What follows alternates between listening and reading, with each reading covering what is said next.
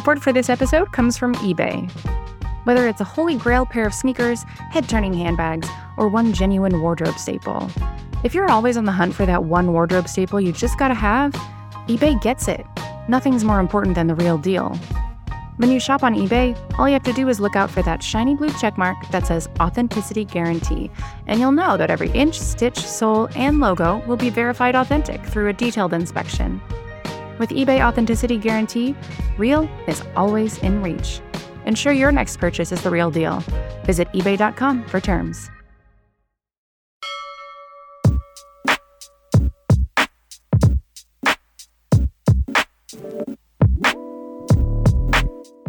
All right, Sixers fans, welcome to a new edition of our live stream. Before we jump into things, don't forget, subscribe to Liberty Ballers Podcast Network. You can catch us wherever you get your fix, whether that's Apple Podcasts, Spotify, you name it, we are there. And of course, check us out at libertyballers.com. Joining me, as they usually do for the live stream, Mr. Paul Hudrick, Jackson Frank. Fellas, let's jump right into it. Game one. The Sixers look really good for, I don't want to say really good, but they look good for maybe like 27 minutes of that game. They led 61-60 in the third quarter, and then it was all Miami from that point on. Major struggles on the offensive end, major struggles on the offensive rebounding. They gave up 15 to the Heat. And this one, Paul, we'll start with you. Looking at that game yesterday, what do you think ultimately went wrong in the second half for the Sixers, given the fact that they were right there throughout, like I said, a majority of the first half and early into the third quarter? I thought that James Harden and Tyrese Maxey both were actually really good, especially in the second quarter, generating offense, getting into the paint, getting some good looks. And then in the second half, that changed, partly because of the Heat. I thought the Heat just really upped their intensity. They really made a more concerted effort to really clog the paint. And the fact that the Sixers shooters weren't hitting, it just made clogging the paint for the Heat easier because they felt no pain from doing so. And then on top of that, you know, when you have a center in DeAndre Jordan that's really giving you, nothing on the offensive end of the floor, it's basically like they're playing 5-on-4 on that end. So, offensively, like you said, that was where I thought the biggest issue was. I thought defensively they actually held up okay. Tobias Harris continues to be like a revelation in the playoffs so far. He's been really, really good. Obviously his best offensive game of the series. And I will say that I do, if I'm going to take like a bright spot from this game, obviously Tobias, but I'd say too, if you do eventually, and I'm sure we're going to get into it, if you do eventually get Joel Embiid back into the fold, seeing that Tobias Harris could potentially be a matchup problem for the Heat, I feel like that's a really good sign for the Sixers because that's, you know, another really good option that the Heat are going to have to keep in check. Now, we got a long ways to go probably till we get there. Still got to play at least one game in Miami before we get to that point. But just, I thought the encouraging thing is I thought there were moments and signs that that the Sixers, one, were able to find some holes in the Heat's defense, and two, that they were able to kind of blow up. And Jackson, you talked about it a lot, those DHO plays.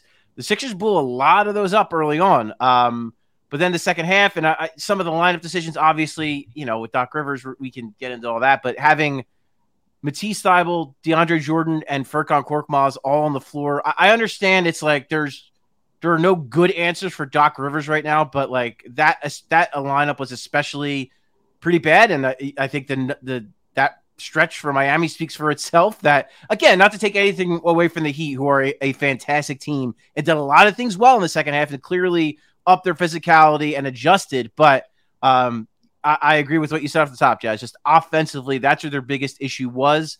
And I think until they can get more out of the 5 position, I think those struggles are going to continue. Jackson, yeah, you mentioned that yesterday on Twitter as well. The Sixers are doing a pretty good job on the defensive end in terms of not allowing Miami to get into its sets, not allowing the Heat to really, you know, control things on the offensive end. And I think overall, like you mentioned there, Paul, they did a pretty damn good job overall on the defensive end. But looking at this now, 6 of 34 from beyond the arc, obviously not going to cut it when you're missing your MVP guy. Specifically on the offensive end, Jackson, we saw a lot of just stretches that the Sixers couldn't do anything. They weren't able to get a foot in the paint, a lot of standing around iso ball early on in the possession. The next thing you know, they're trying to get something going with 13, 14 seconds left on the shot clock. But I noticed this before, and we've all talked about it, not only in live streams, but also on podcasts, is they're just unable to get any weak side movement. And there were plenty of possessions yesterday, especially in that second half where you had Tobias Harris or Tyrese Maxey or James Harden dribble at the top of the key, unable to really get any penetration, not beating their defender, which resulted in one pass and a quick contested three-pointer. Looking at this now, since we know Joel is not going to get back in the lineup for at least game 2, what else can the Sixers do on the offensive end to make sure they don't go through a stretch like that where they just get completely killed by Miami? And like, as you mentioned, Paul, the Heat weren't that great on the offensive end, but because the Sixers were struggling so much, that gap just kept getting bigger and bigger as we got towards the end of the third quarter. Yeah, and I think it should be noted, at least what I noticed, throughout the game. I'm going to go back and watch some of those offensive possessions, but I feel like in the first half, the Heat were running a lot of full court pressure, and the Sixers were getting into space off of that because they were beating it. In the second half, they kind of changed it to like a half court press, which really extended the Sixers offense in the half court and made it tough for them to kind of find that same level of space. But where they did have success, I think, is kind of replicable. If you saw the Sixers initiate some stuff from the side rather than up top, James Harden hit a pull-up three. Maxey had a nice little runner or leaner through contact in the first half, and they went away from that in the second half. Miami, like I said, went to half court pressure, really loaded those driving lanes up to deter Harden from getting downhill, Maxey from getting downhill. You saw Harden only take 4 shots in the second half compared to 9 in the first half. I think that was a big difference as well. So trying to kind of use Miami's aggression against it, so initiate more stuff from one side, swing it to the other.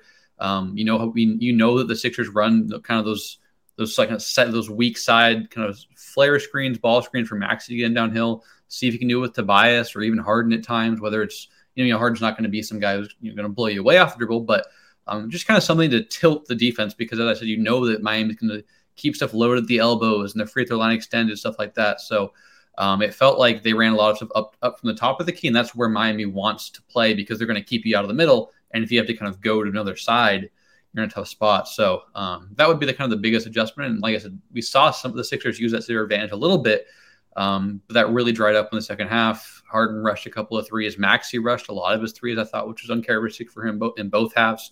Was only 1 of 6, and his 1 3 was kind of a kick out, I think, after Paul Reed offensive rebound when the game was not officially out of contention, but more or less. So that's what I would try and do, is just use their aggression against him. Just swing the ball, play from side to side and then get downhill rather than just up top and look for something in the paint, because that was working. And people will point to the Sixers shooting poorly from 3, and they will shoot better, but the Heat weren't great either, and the Heat led the NBA in 3-point percentage this year. So that's not something you can just say, oh yeah, we'll shoot better and then things will be all right. I mean, Max Strus 1 of 7 from 3, and he got a lot of good looks.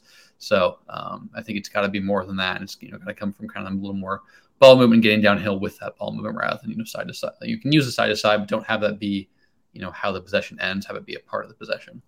Paul, you're obviously around the team a ton, basically cover every home game, at every practice, at the media. They have media availability.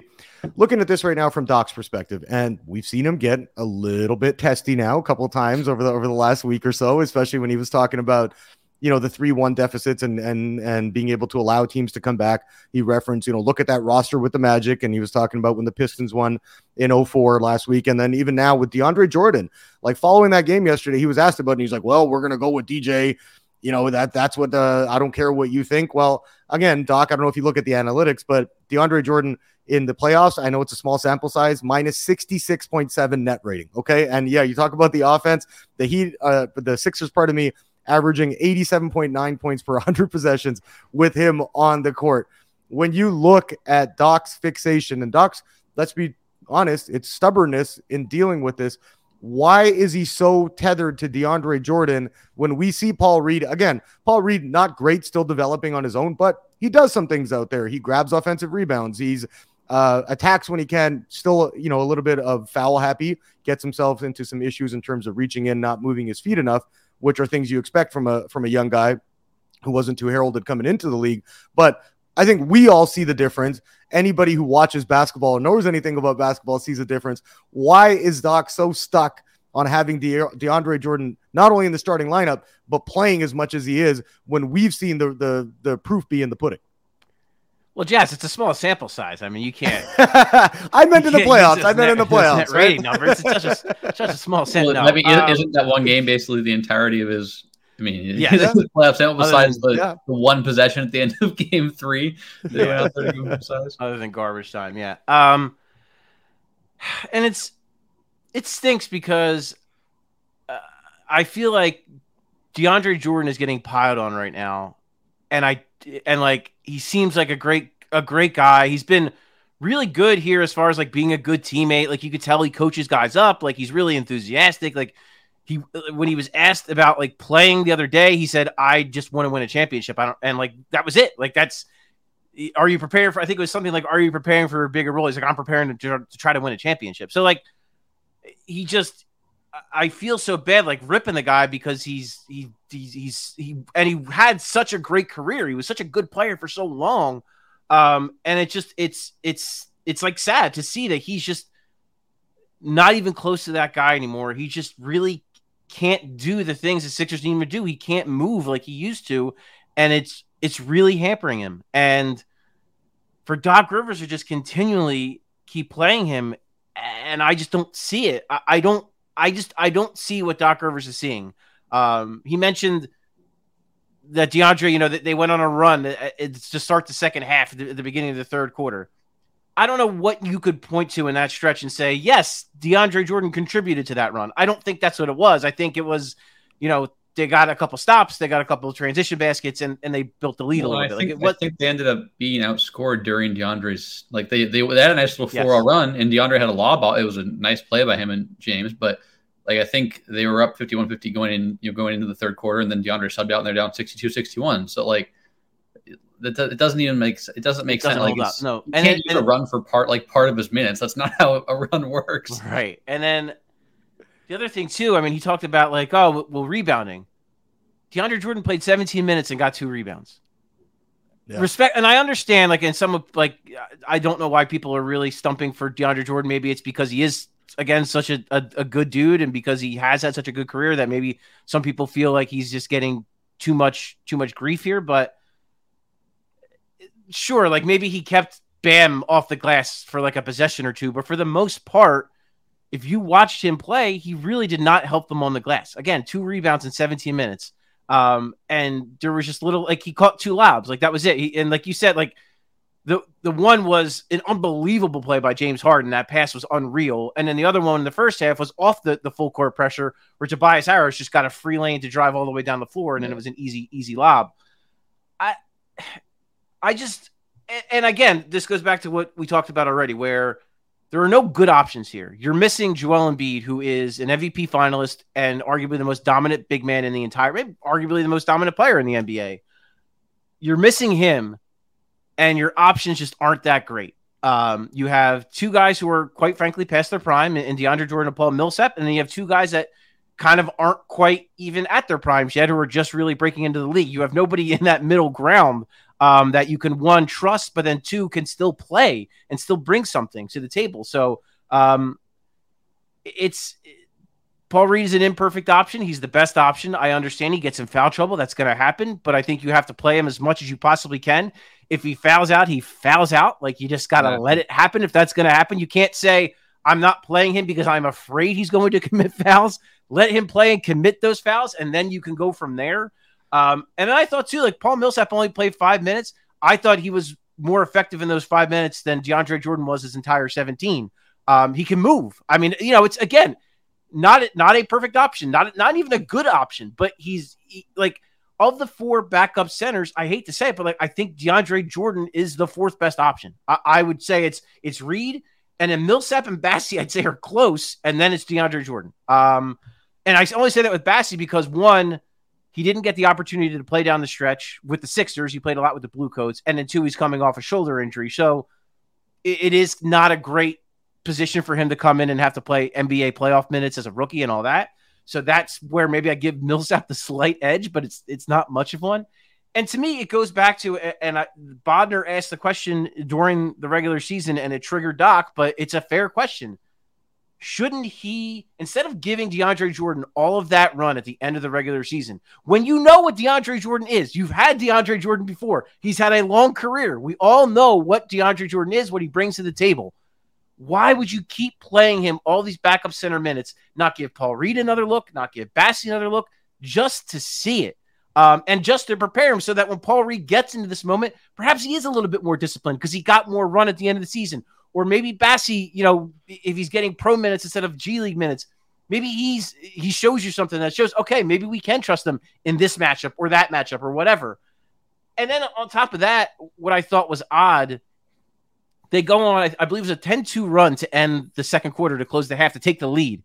They did that with a small ball lineup. They did that with Tobias Harris and Georges Niang basically being their 4 and 5. It seemed to give the Heat a lot of issues. It seemed to throw them off. They were kind of switching everything, and the Heat didn't seem super comfortable going up against that. We didn't see it again for the rest of the game. I believe Doc said something like, well, we haven't practiced it enough. It worked. Go back to it. This is a guy who said before the playoff season, before the series started, without Joel Embiid, I have to be creative. We have to take risks. We have to do different things.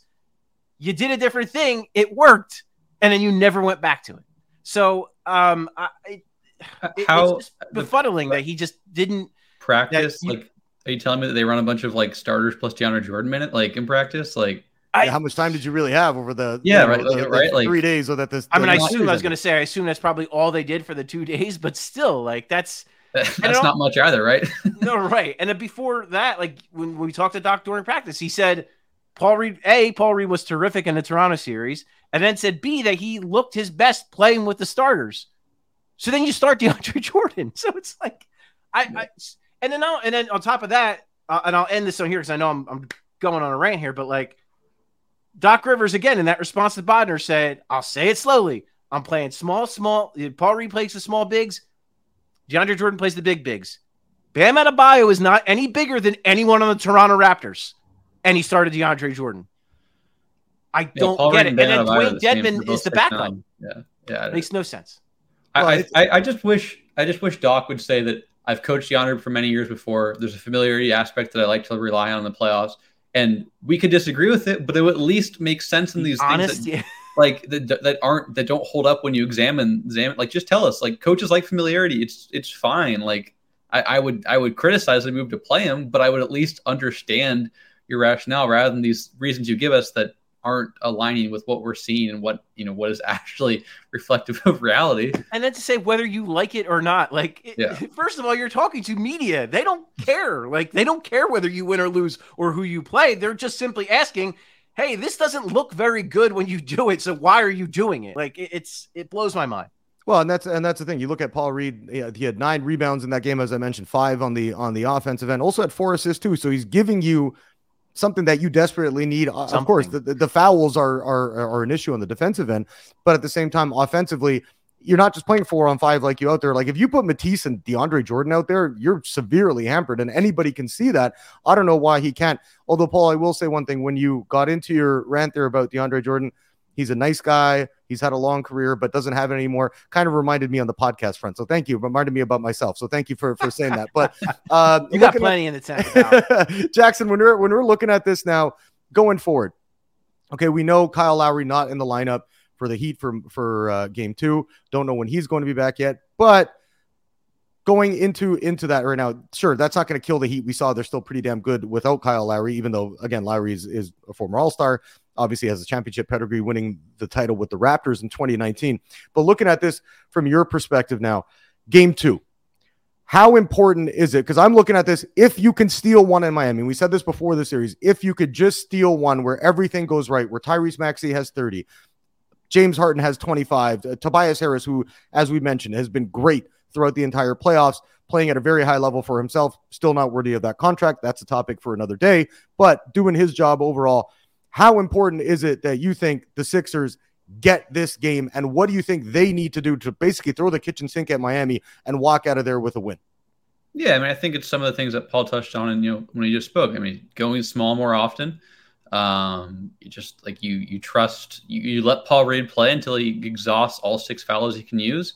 And Paul, I don't think he was great last night. He made some mistakes and he missed quite a few shots around the rim and whatnot. But at least he's getting offensive rebounds to miss shots, right? That's there's something there. So Harden has to be more aggressive in the second half. We can tell. I think the way I try to frame it is some of the decisions Doc is doing is really hampering this team. They're not the only reasons, but this team already has a small margin of error when it's without Joel Embiid. So Harden has to be better.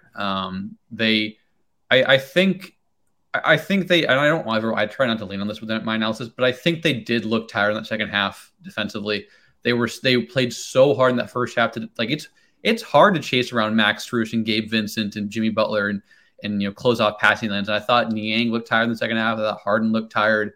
I thought Danny looked tired as well. And I think it was different for sometimes Danny just doesn't look like he's had it athletically at times this year. I thought he looked fatigued at times yesterday, which is different to me than how he's played. So I don't, it was fun. Like yesterday on the TNT broadcast, they were like, I think they got to go deeper into their bench. And it was like, do we watch the same? Like they played 11 guys before garbage time yesterday. I don't know what we're talking about there. So there's not really a great option. The Heat can go deep into their bench. They didn't even play Duncan Robinson. Like they have other guys they can even go to. Yeah. So I just thought that was they tried a bunch of Sixers tried a bunch of guys. I don't know if it's necessarily like a lot. They didn't play 7 dudes. It wasn't an issue. It wasn't Nick Nurse in the middle of February or anything like that. So I think, just they're going to have to hit more threes, which sounds simplistic, but George Niang goes 0 of 7. His minutes are pretty detrimental to you when that happens. Maxey, I think they rushed a few shots. I don't know. There's not a lot of great options. It was kind of a weird game where I just felt like it wasn't, I didn't feel like I had a great grasp of it. Like I said, I'll rewatch some of it or whatever before tomorrow. But, I think it's just, it just don't. It seems so easy enough to play DeAndre Jordan, but if we're trying to look for actual realistic solutions, that's not one of them because clearly that's not going to happen. But go small more. Hit more of your threes. I think like I said, get into that second side offense a little bit more. And just Harden has to be more aggressive too. It wasn't just the passing. There wasn't just the scoring that went quiet in the second half. It was the passing as well. So and that's kind of where you wonder how. And Paul, you wrote, Justified so that he's been very adaptable in terms of kind of how he handles things, but he's still not the most versatile of offensive player, right? There's kind of, I think he can shift between kind of scorer and passer. Obviously, he has to do more passing now, but you're not going to run him off the ball a ton, right? And so, and he likes to play at the top of the key, and that's where the Heat want to take teams. They want to flare them out to the wings, and so I just kind of wonder what they can do from there. And so it seems simplistic, but they're going to have to hit more threes, but I also think they have to create better looks from three, right? They got some good looks, but it was also kind of a lot of bailout last second shots from George or Danny. And, I think you more want George and Danny taking shots with 12 seconds left on the shot clock when the ball swings their way for an open three rather than a desperation pass that they kind of have to rush. So I hope that all makes sense, but there's not a lot of great options. No, it does. Doc actually said post-game, he felt like the shots were good, but they weren't great. And he said he felt like there were a bunch of times where the pass should have gotten there a half a tick sooner for it to be an even cleaner look. And, again, not a good look, but a great look. So I think obviously your analysis is spot on there. And Doc Rivers agrees with you. So maybe you know a little ball, unlike people that are actually there, apparently. Well, fellas, looking at the bench too, we mentioned looking at the offensive end that the Sixers they're going to have to score something about 105, 110, play good defense to beat Miami in game 2. And we mentioned they have to get big games from 2 out of, at least in my opinion, Harden, Maxey, and Tobias Harris. But you look at the bench guys, right? In this game, 52 combined minutes for Thibault, Shake Milton, and George Niang, who are your first 3 guys off the bench. They combined for 6 points overall. And that's not going to cut it, again, without Embiid in the lineup. Support for this episode comes from eBay. Whether it's a holy grail pair of sneakers, head-turning handbags, or one genuine wardrobe staple, if you're always on the hunt for that one wardrobe staple you just gotta have, eBay gets it. Nothing's more important than the real deal. When you shop on eBay, all you have to do is look out for that shiny blue checkmark that says Authenticity Guarantee, and you'll know that every inch, stitch, sole, and logo will be verified authentic through a detailed inspection. With eBay Authenticity Guarantee, real is always in reach. Ensure your next purchase is the real deal. Visit ebay.com for terms. Support for this podcast comes from Smartwater. Life moves pretty fast. Are you drinking water that can keep up? Smartwater Alkaline has everything you need to stay hydrated, no matter where your day takes you. Whether you're pitching a tent or your next big idea, Smartwater Alkaline can help you perform your best. It delivers a pure, crisp taste that makes it the perfect chaser after a big workout. Elevate how you hydrate and pick up a Smartwater Alkaline today. To learn more, visit drinksmartwater.com. All right, fellas, wanted to jump into Joel Embiid's possible return, when that might be. We'll do that after a short break. But looking forward now in this series, we don't obviously know what's going to happen in game 2, Paul, but for Joel Embiid, Doc Rivers had some encouraging comments on Tuesday morning, basically saying, hey, you know what? He's looking pretty good and things are trending in the right direction. Doesn't want to get anybody's hopes up. From what you know, and again, being around the team so much, what are the chances that Joel is back for game 3? I think they're pretty good, mostly because of Joel Embiid, because I think if he is comfortable and he is told by medical professionals that he is clear to play, I'm sure he'll have to wear some form of protective mask. I believe Woj already reported that he's cleared. His concussion symptoms have cleared. He has not had any symptoms. So that's obviously a pretty enormous hurdle to overcome, because that's something you know, when you're talking about head injuries and stuff around your eye, like those are things that you don't want to mess with. Like playing with, you know, a torn ligament in your thumb isn't great, but that's not going to, you know, potentially cause issues for you for the rest of your life. You wouldn't think, at least not mentally or anything like that, or, you know, mess with your sight or anything like that. But I think as long as he's comfortable, as long as the doctors, the athletic trainers, and everyone tells him you can do this but you have to wear this mask, I think he will return. Game 3 makes sense. When you look at kind of the timeline of things, I know a lot of people pointed to Capella a few years back, missed, I believe it was like 6 days with a orbital bone fracture that did not require surgery. Obviously, everybody's different. The degree is going to be different. Not everybody's the same. But if it's obviously in line with that, then him playing Friday night in Philadelphia would line up. That would make a lot of sense. So, you know, I tend to be, I guess, you know, Doc didn't want to give people hope, and I get that. I think that's a smart move by Doc, as he likes to point out. That is just a nickname. But I feel just optimistic. refer to him as Glenn from now on. Is that what we should do? But yeah, okay, yeah. Well, that was my guy Mark Zumoff. That was a funny thing. You weren't here for that, Jazz. But when Doc first got hired, because obviously, so throughout Doc's career, Zumoff always called him Glenn because he said there's only one Doc in Philly, which I thought was brilliant. But I do think they came to an agreement. I think Mark, once he became the coach, said like, all right. And actually, Doc was a good sport about it. He said he was going to just keep calling him Glenn, and Doc's like, yeah, I get it. Freaking Dr. J, man. Like, I get it. And that's where he got the nickname from. But anyway, I feel like he's going, like, just the way he's pushed through everything this year, the way he's really gutted it out all season long, and like for it, like basically, I like for him to like not play now, I think like I would be surprised, because he's just pushed through so much already. He had such a great series against Toronto, came up so huge, even with the thumb, he was tremendous, and especially if they're down 0-2, he's going to do everything in his power to get back, you would think, for game 3. So without having really any inside knowledge, I feel pretty optimistic that we'll see Joel Embiid in game 3. And if I think he, like, and every player, you know, I'm sure Matt feels this way, but he's been very vocal about like he wants to kind of like shuck the injury prone label or whatever he's had. And I think like he says that he sees all the criticism about him, and that's kind of the last remaining thing. And so, and I'm not saying he's going to like let discourse decide whether he plays, but I think he takes a lot of like public pride and discernible pride in having played so many games this year. And so I think, you know, if, yeah, as you said, Paul, if it's just you have to wear this mask and it might be a little intrusive, he'll be like, all right, like intrusive is better than watching from the sidelines or at home. So I'll take that. Yeah, I tend to agree. Yeah, without any sourced information that he'll play on Friday. Excuse me, not Wednesday. Yeah, the guy's Friday, and he's been a soldier all the way through. Now he's going to have a tape on his thumb. He's going to have a mask on his face. I mean, you can't stop the dude. Just can't stop the dude from playing. But looking at this now in the bigger picture, Jackson, let's just say hypothetically, we don't know for sure yet, obviously, so I'm not saying that, but let's say the Heat do win game 2 and they're up 2-0 going back to Philly. Joel comes back. They don't know what you're going to get from him. I'm pretty sure he's still going to be damn near the level that we've been accustomed to throughout the entire season. But do you still think the Sixers would have much of a chance to beat the Heat 4 out of 5 games with Joel in the lineup, knowing that he's going to have all these ailments? Yeah, I mean, if you're down 2-0, like it's tough to beat anyone in the NBA. Like regardless who it is, it could be the team with the least amount of wins in the NBA. Winning 4 out of 5 times against them is tough.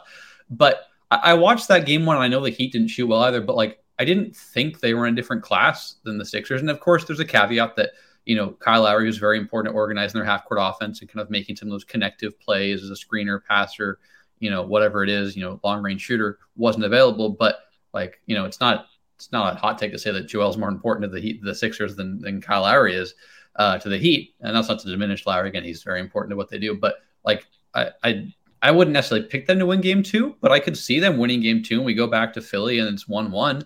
And then I think what's so important is, the arrival of Harden allows them to run more pick and roll stuff. We've seen what the Heat can do to Joel on the post at times, with their aggressive doubles and their handiness and whatnot, like similar to Toronto, but they have Bam Adebayo as a primary guy who, has finished 4th in DPOY voting this year. So, it's a level up there. So that's the nice thing is you can just counter and say, okay, let's just run more pick and roll with Harden. And, I think Miami can't switch that, right? Like you can't, if you're going to throw PJ Tucker on Joel, because I imagine you're going to have PJ Tucker on Harden and Bam on Joel, assuming, Joel plays whenever it is, like you can switch that, but and obviously Bam is good at clogging passing lanes, but you don't feel comfortable with that as Miami. Like Tucker is has a great center of gravity, super strong, but Joel's one of the strongest players in the NBA. You don't feel comfortable with that. So that's a nice counter you can throw is maybe we're not going to run so much post stuff, but we're still going to run our Chicago actions, our dribble handoff, pick and rolls, things like that with Joel and James and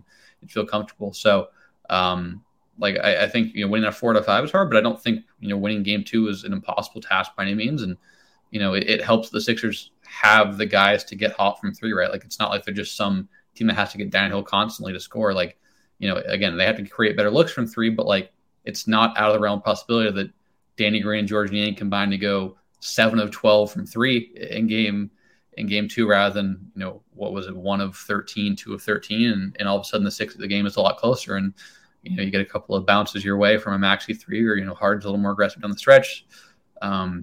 There you go. But yeah, if it's down 2-0, it's hard to pick them. But I don't think 2-0 is a foregone conclusion. Not that you're saying that, Jazz, but, and we know it's going to be the exact same guys who played game 1 for each side. So, we know they can play with them through 27 minutes, which again is not 48 minutes is the entire thing, of course. But I'd favor the Heat, and I think the Heat should be projected to win by 8, 12, 10 points. But I don't think that's an insurmountable advantage by any means. I think you could definitely look at this series being 1-1 and going back to Philly, but I wouldn't bet on it by any means.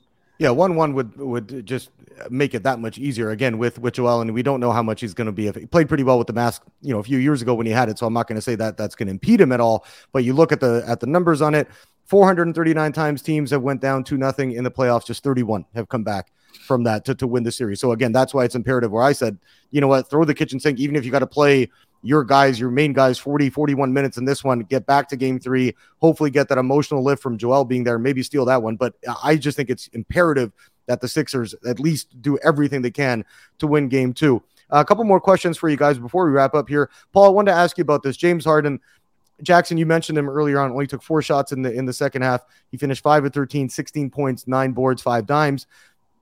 They need more from this guy. You want a 5-year, $260 million extension in the offseason, you got to show that you're worth it. And I think right now with Harden, we've seen his struggles. I don't think it's a surprise to anyone that in terms of his burst, in terms of a step back in his athletic ability, just not seeing him be the same finisher that he was during his heyday in Houston. But looking at this game 2 performance, Paul, how important do you think it is that he gets going? And at least, again, it doesn't have to, but in my opinion, the Sixers need him to score 25 or 30 if they want to steal a game against the Heat in the second one coming up on Wednesday.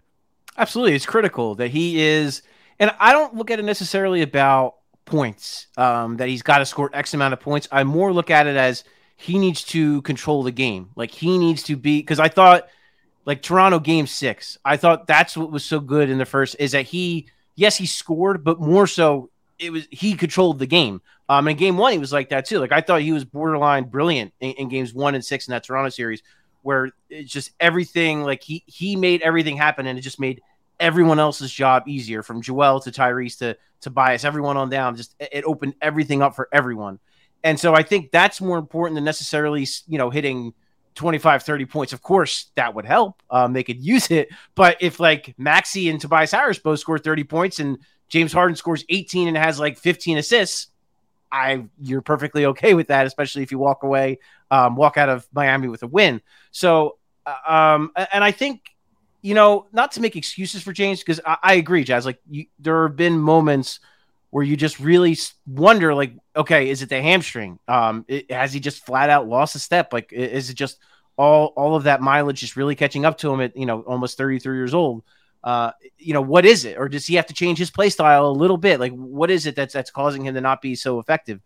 But I will say in the second half, again, and Tyrese Maxey struggled as well in the second half. And I think it was because, and you saw, I don't think it's a coincidence those two struggled and Tobias Harris kept playing well, because it was very clear Miami's strategy was take away Harden, take away Maxey. We'll live with what Tobias Harris does. Not to take anything away from Tobias, because he was great. He made Miami sweat by that strategy, because they were basically saying, we'll let Tobias beat us. And he did for the bulk of the game. So, in that sense, it kind of didn't work. But at the same time, it worked in stifling Harden and Maxey. And we've touched on it a million times. But when they're not hitting shots, you're not making Miami pay for that strategy. You're not making Miami pay for closing off the middle of the floor. So you got like George Yang can't go 0 for 7. Danny Green can't go 1 for 6. Shake Milton has to hit, his open opportunities. Like they have to hit and again, Maxey has to hit his open ones. I agree with you, Jackson, that I thought he rushed a couple of them, took a couple kind of 30 footers that, he can hit those from time to time, but I didn't think they were necessarily, I wouldn't say quite ill-advised, but not the shot you would want in certain situations. Those are kind of game-breaking ones, right? Where he's had a transition bucket, then hits a pull-up 3 in the flow of things, and then they get a stop, and he comes down, and they're up 8 all of a sudden after he hits that 3. These ones felt like they're trying to stop he was trying to stop a run with them or go on a run. It's like right, that's exactly. There was one in particular in the third quarter where the offense had really, really got clogged up, and the Heat were on a run, and they got a transition opportunity, and he pulled up from 3, and I think Doc even yelled at him, listen, and it's kind of that it's the cliche saying, but you can get that shot anytime you want it, kind of a thing. Run the offense or get to the paint, because you need a good shot. You don't need that shot. So I do, and I think that's, and we've touched on this before. This is where Tyrese Maxey is kind of where he'll go from being very good to perhaps that next step of being a star. I mean, those are the kind of little nuances that he needs to figure out in order to get to that next level. And the guy's in his second year. He's 21 years old. He's got a lot of time to figure that out.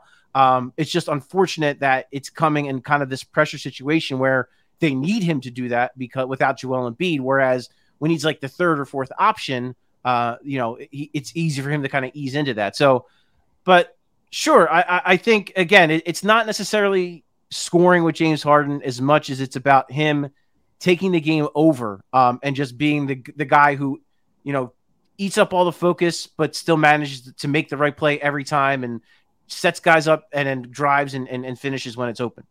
And Jackson, I want to wrap up on this looking at, and Paul, you're talking about Maxey. Look back at that game, March 21st, where he had 28 points. They were without Embiid. They were without Harden. They beat a very good Heat squad at that time to kind of keep themselves in the running for the top spot in the Eastern Conference. But you look back at that game, Sixers did a great job of isolating Tyler Hero on the defensive end and attacking him and allowing Maxey to get out at least in the open court and get some easy buckets in transition. When you look at that, Jackson, what are you looking for from Philly tomorrow in terms of getting Maxey back into that position? And what does he need to do individually to make sure that, again, might not score 28 points again, but I mean, at least is getting some good shots or creating open looks for some of his teammates? Yeah, and I thought the Sixers, especially the first half, did a pretty solid job of getting Hero on some switches, whether it was Harden or Tobias. Both of them had some success against Hero. Really, with Maxey, I think he was 1 of 6 from 3 and 6 of 15 overall. He was 5 of 9 inside the arc. That's against that Heat defense. That's good. He'll take 56% on 2s. That's excellent. So it's just about not it being a little more discretionary in the 3s that he takes. Like we said, right? Some of the possessions where a 3 ended from him, you can still take a 3 in that possession, but just not when it came from him, right? So if he goes 2 of 6 from 3 or 3 of 6, both one's above his number and 2 in the second's much below, you're looking at a 22, 25 point game. And then we're sitting here going, yeah, they lost, but it was mostly about Harden and the DJ minutes and the backup center issue. It's just about being a little more discretionary on a few possessions.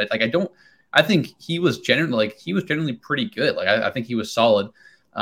It's just about being a little more responsible with some possessions. And I think that's something that's really important for guys, in the playoffs, especially when you look at a team like the Timberwolves, who in that fourth quarter, game 6, D'Angelo Russell, Karl Anthony Towns, Anthony Edwards, not responsible with some possessions. They're all guys who aren't necessarily very familiar with, that sort of context in the playoffs. So just similar with Max. And I know he's much younger than them, but just same idea, being one of the guys in the playoff context is something to learn from. So it's just it's not a huge change. It's just a little bit of a tweak from him. Whereas with Harden, he has to I thought Harden, even in the first quarter, he wasn't great, but you felt him in that sense. In the second quarter, he was very good, and that was why the Sixers went.